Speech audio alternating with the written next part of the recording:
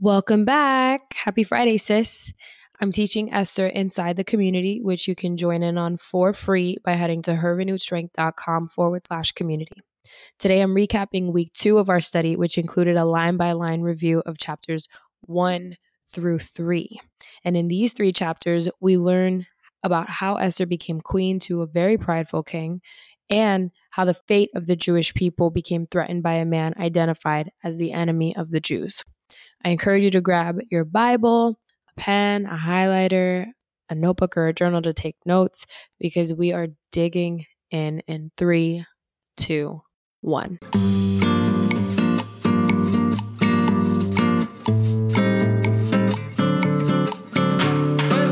You're now listening to Her Renewed Strength, the podcast, a place where you, my sisters in Christ, are encouraged to walk by faith and equipped to live well, steward well, and set your minds on eternity.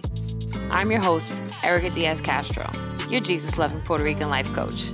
If you're tired of living a life burdened by anxiety, burnout, or overwhelm, if you're ready to do more of what you love, create more space for the things and people that matter most, and better steward the gifts and resources God graced you with, if you want coaching, encouragement, fellowship, and just a friend to help you shift your perspective from the temporal to the eternal, you're in the right place.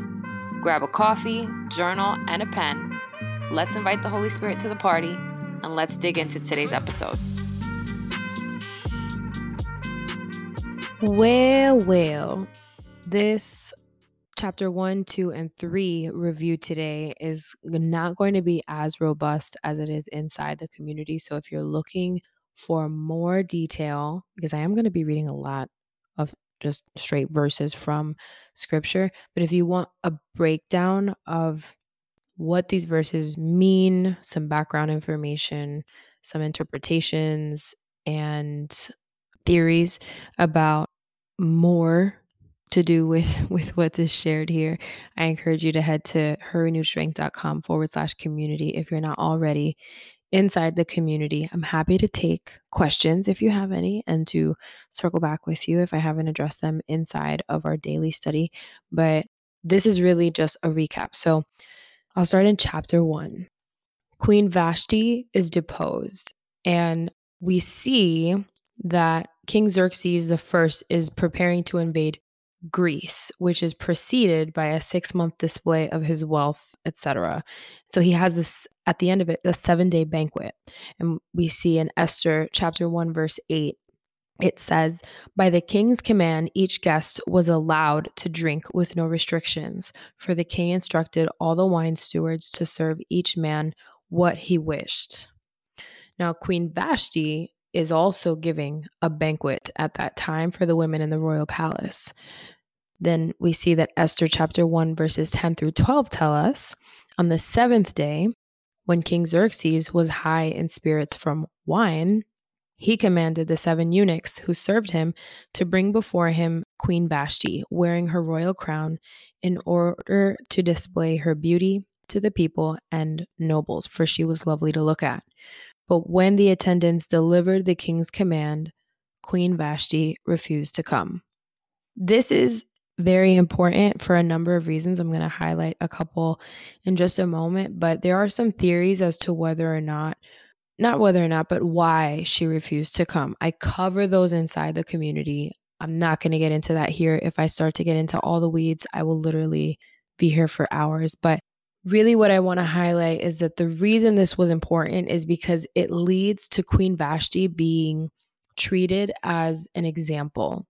So ultimately, King Xerxes consults his law and justice experts, and it's concluded that, we see this as a direct quote from Esther chapter 1, verses 16 and 17, Queen Vashti has done wrong, not only against the king, but also against all the nobles and the peoples for all the provinces of King Xerxes. For the queen's conduct will become known to all women, and so they will despise their husbands and say, King Xerxes commanded Queen Vashti to be brought before him, but she would not come.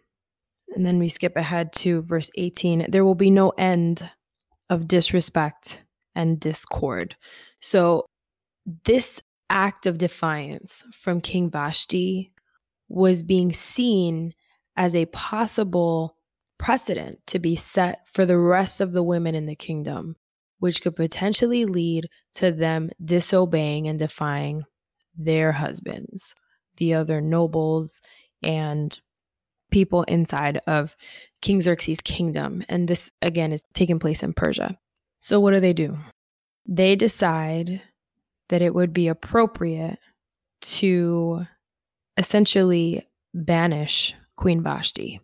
We see in verse 19, Vashti is never again to enter the presence of King Xerxes.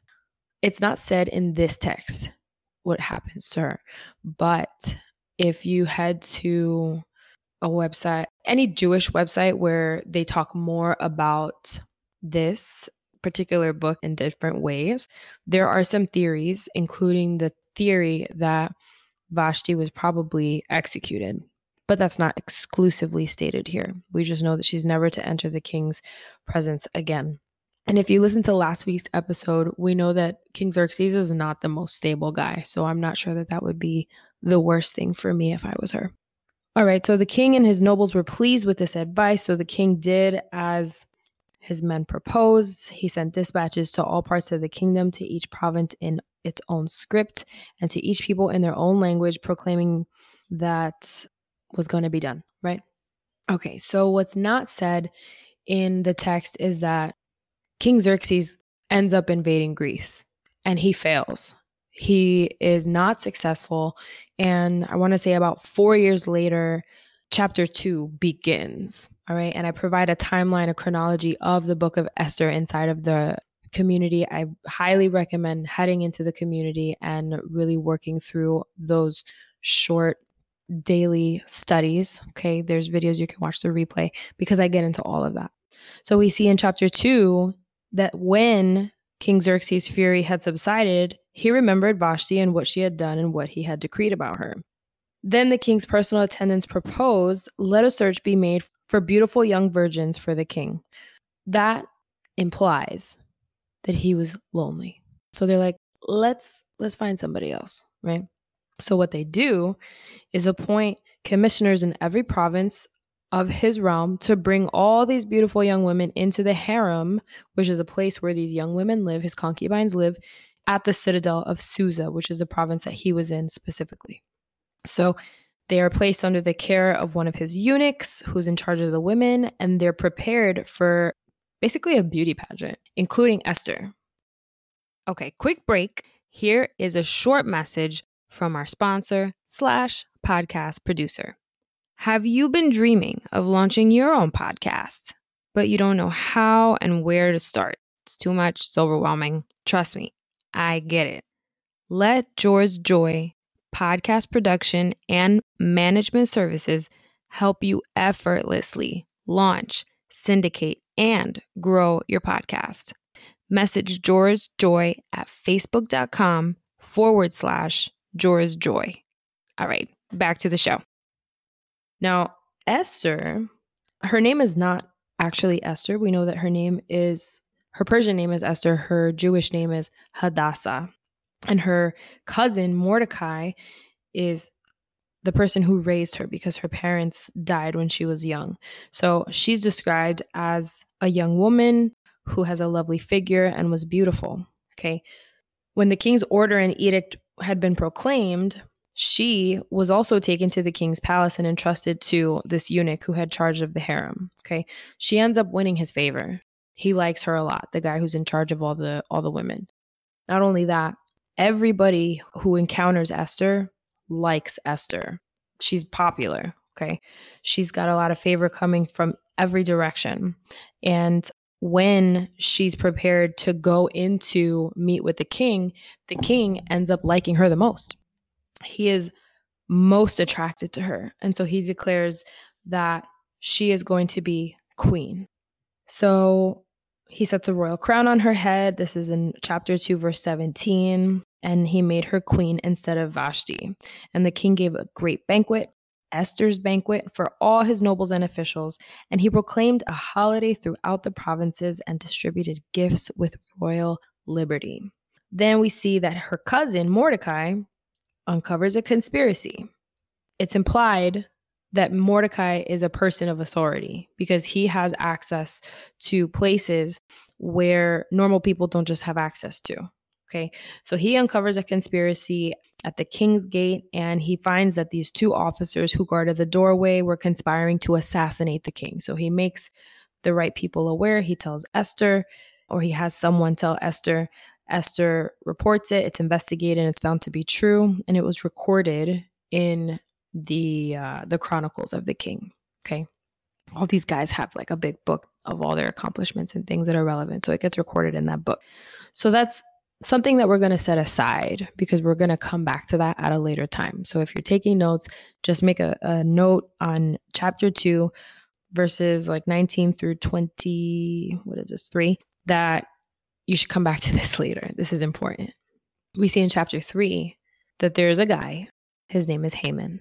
Haman is identified as the enemy of the Jews. I go into the significance of this title inside of the community, but to just give you a very, very brief explanation, he's related to the king Saul was supposed to annihilate when he killed the Amalekites. But Saul didn't kill everybody. He let the king go. And this guy's a descendant of the king. And we know that the Amalekites were known as enemies of the Jews. So this guy is enemy of the Jews. He ends up becoming a person who's elevated and given a seat of honor higher than all of the other nobles in the Persian Empire at that time.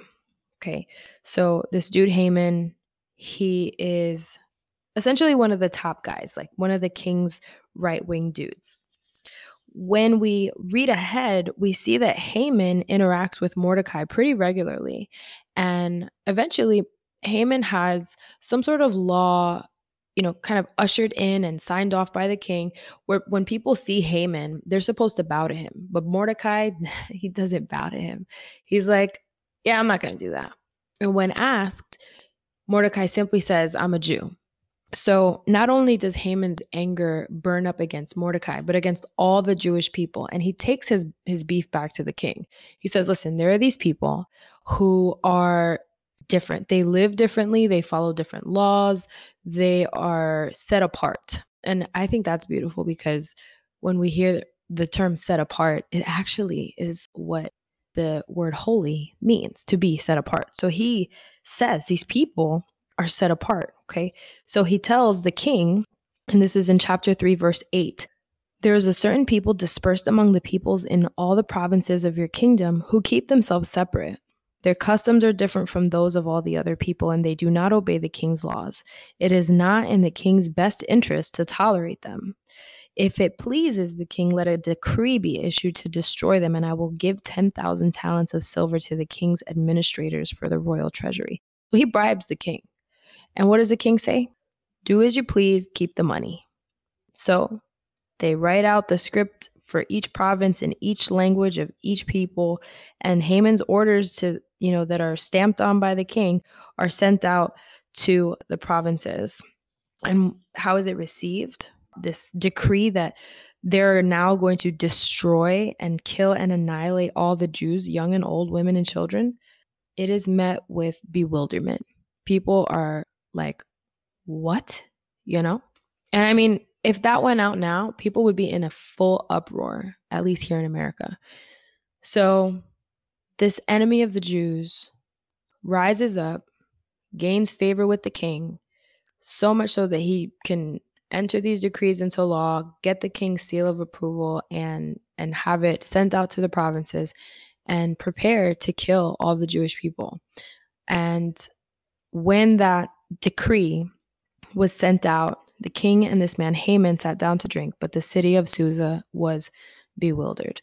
Now, this is where we stop today, but the reason this is important is because who's Jewish? Esther, Queen Esther. What I didn't say is that earlier, Mordecai had told Esther not to reveal her nationality, right? And Esther, having been raised by Mordecai, she honored him and took his advice. So she had not revealed her nationality and family background because Mordecai had forbidden her to do so. So that's very, very important. And we're going to see that play out in the rest of Esther. Now, there is a lot of nuance that I have not covered. And again, if I did take the time to do that now, this would not be a 20-minute podcast episode. This would be an hour and 20-minute podcast episode. And as much as I would love to pour that into the podcast, there's a space and a place for that. And that's inside the community. So if you want more, if you want to learn more about the nuance, if you want the connections to the Old Testament, you want to learn more about what the original language was saying, a lot more about the additional resources, additional historians who are talking about King Xerxes and things that were happening about the time. I share all of that inside of the community. I want to invite you to join me. It's not too late. You can catch the replays, get caught up, and hang out with us. And it's going to be good. So head to hurrynewstrength.com/community. If you are in the community, you know that today we have our fellowship call. It's going down on Zoom. Link is inside of the community. And I'm excited to hang out with y'all. So I pray that this was a blessing to you. I hope I see you on the inside of the community. And if I don't, I will see you on the next one. God bless you guys. Hey, sister girl, if you love today's episode, the best way you can show love and support is to leave a written review on Apple Podcasts. This helps other Christian women who want that same support and valuable content actually find the show. Oh, and if you're ready for more and you want to learn about free group Bible study, upcoming events, free courses, and other services, head to hurrynewstrength.com and subscribe to the weekly newsletter to become an insider. You'll get my weekly top 5, extra tips, and bonuses.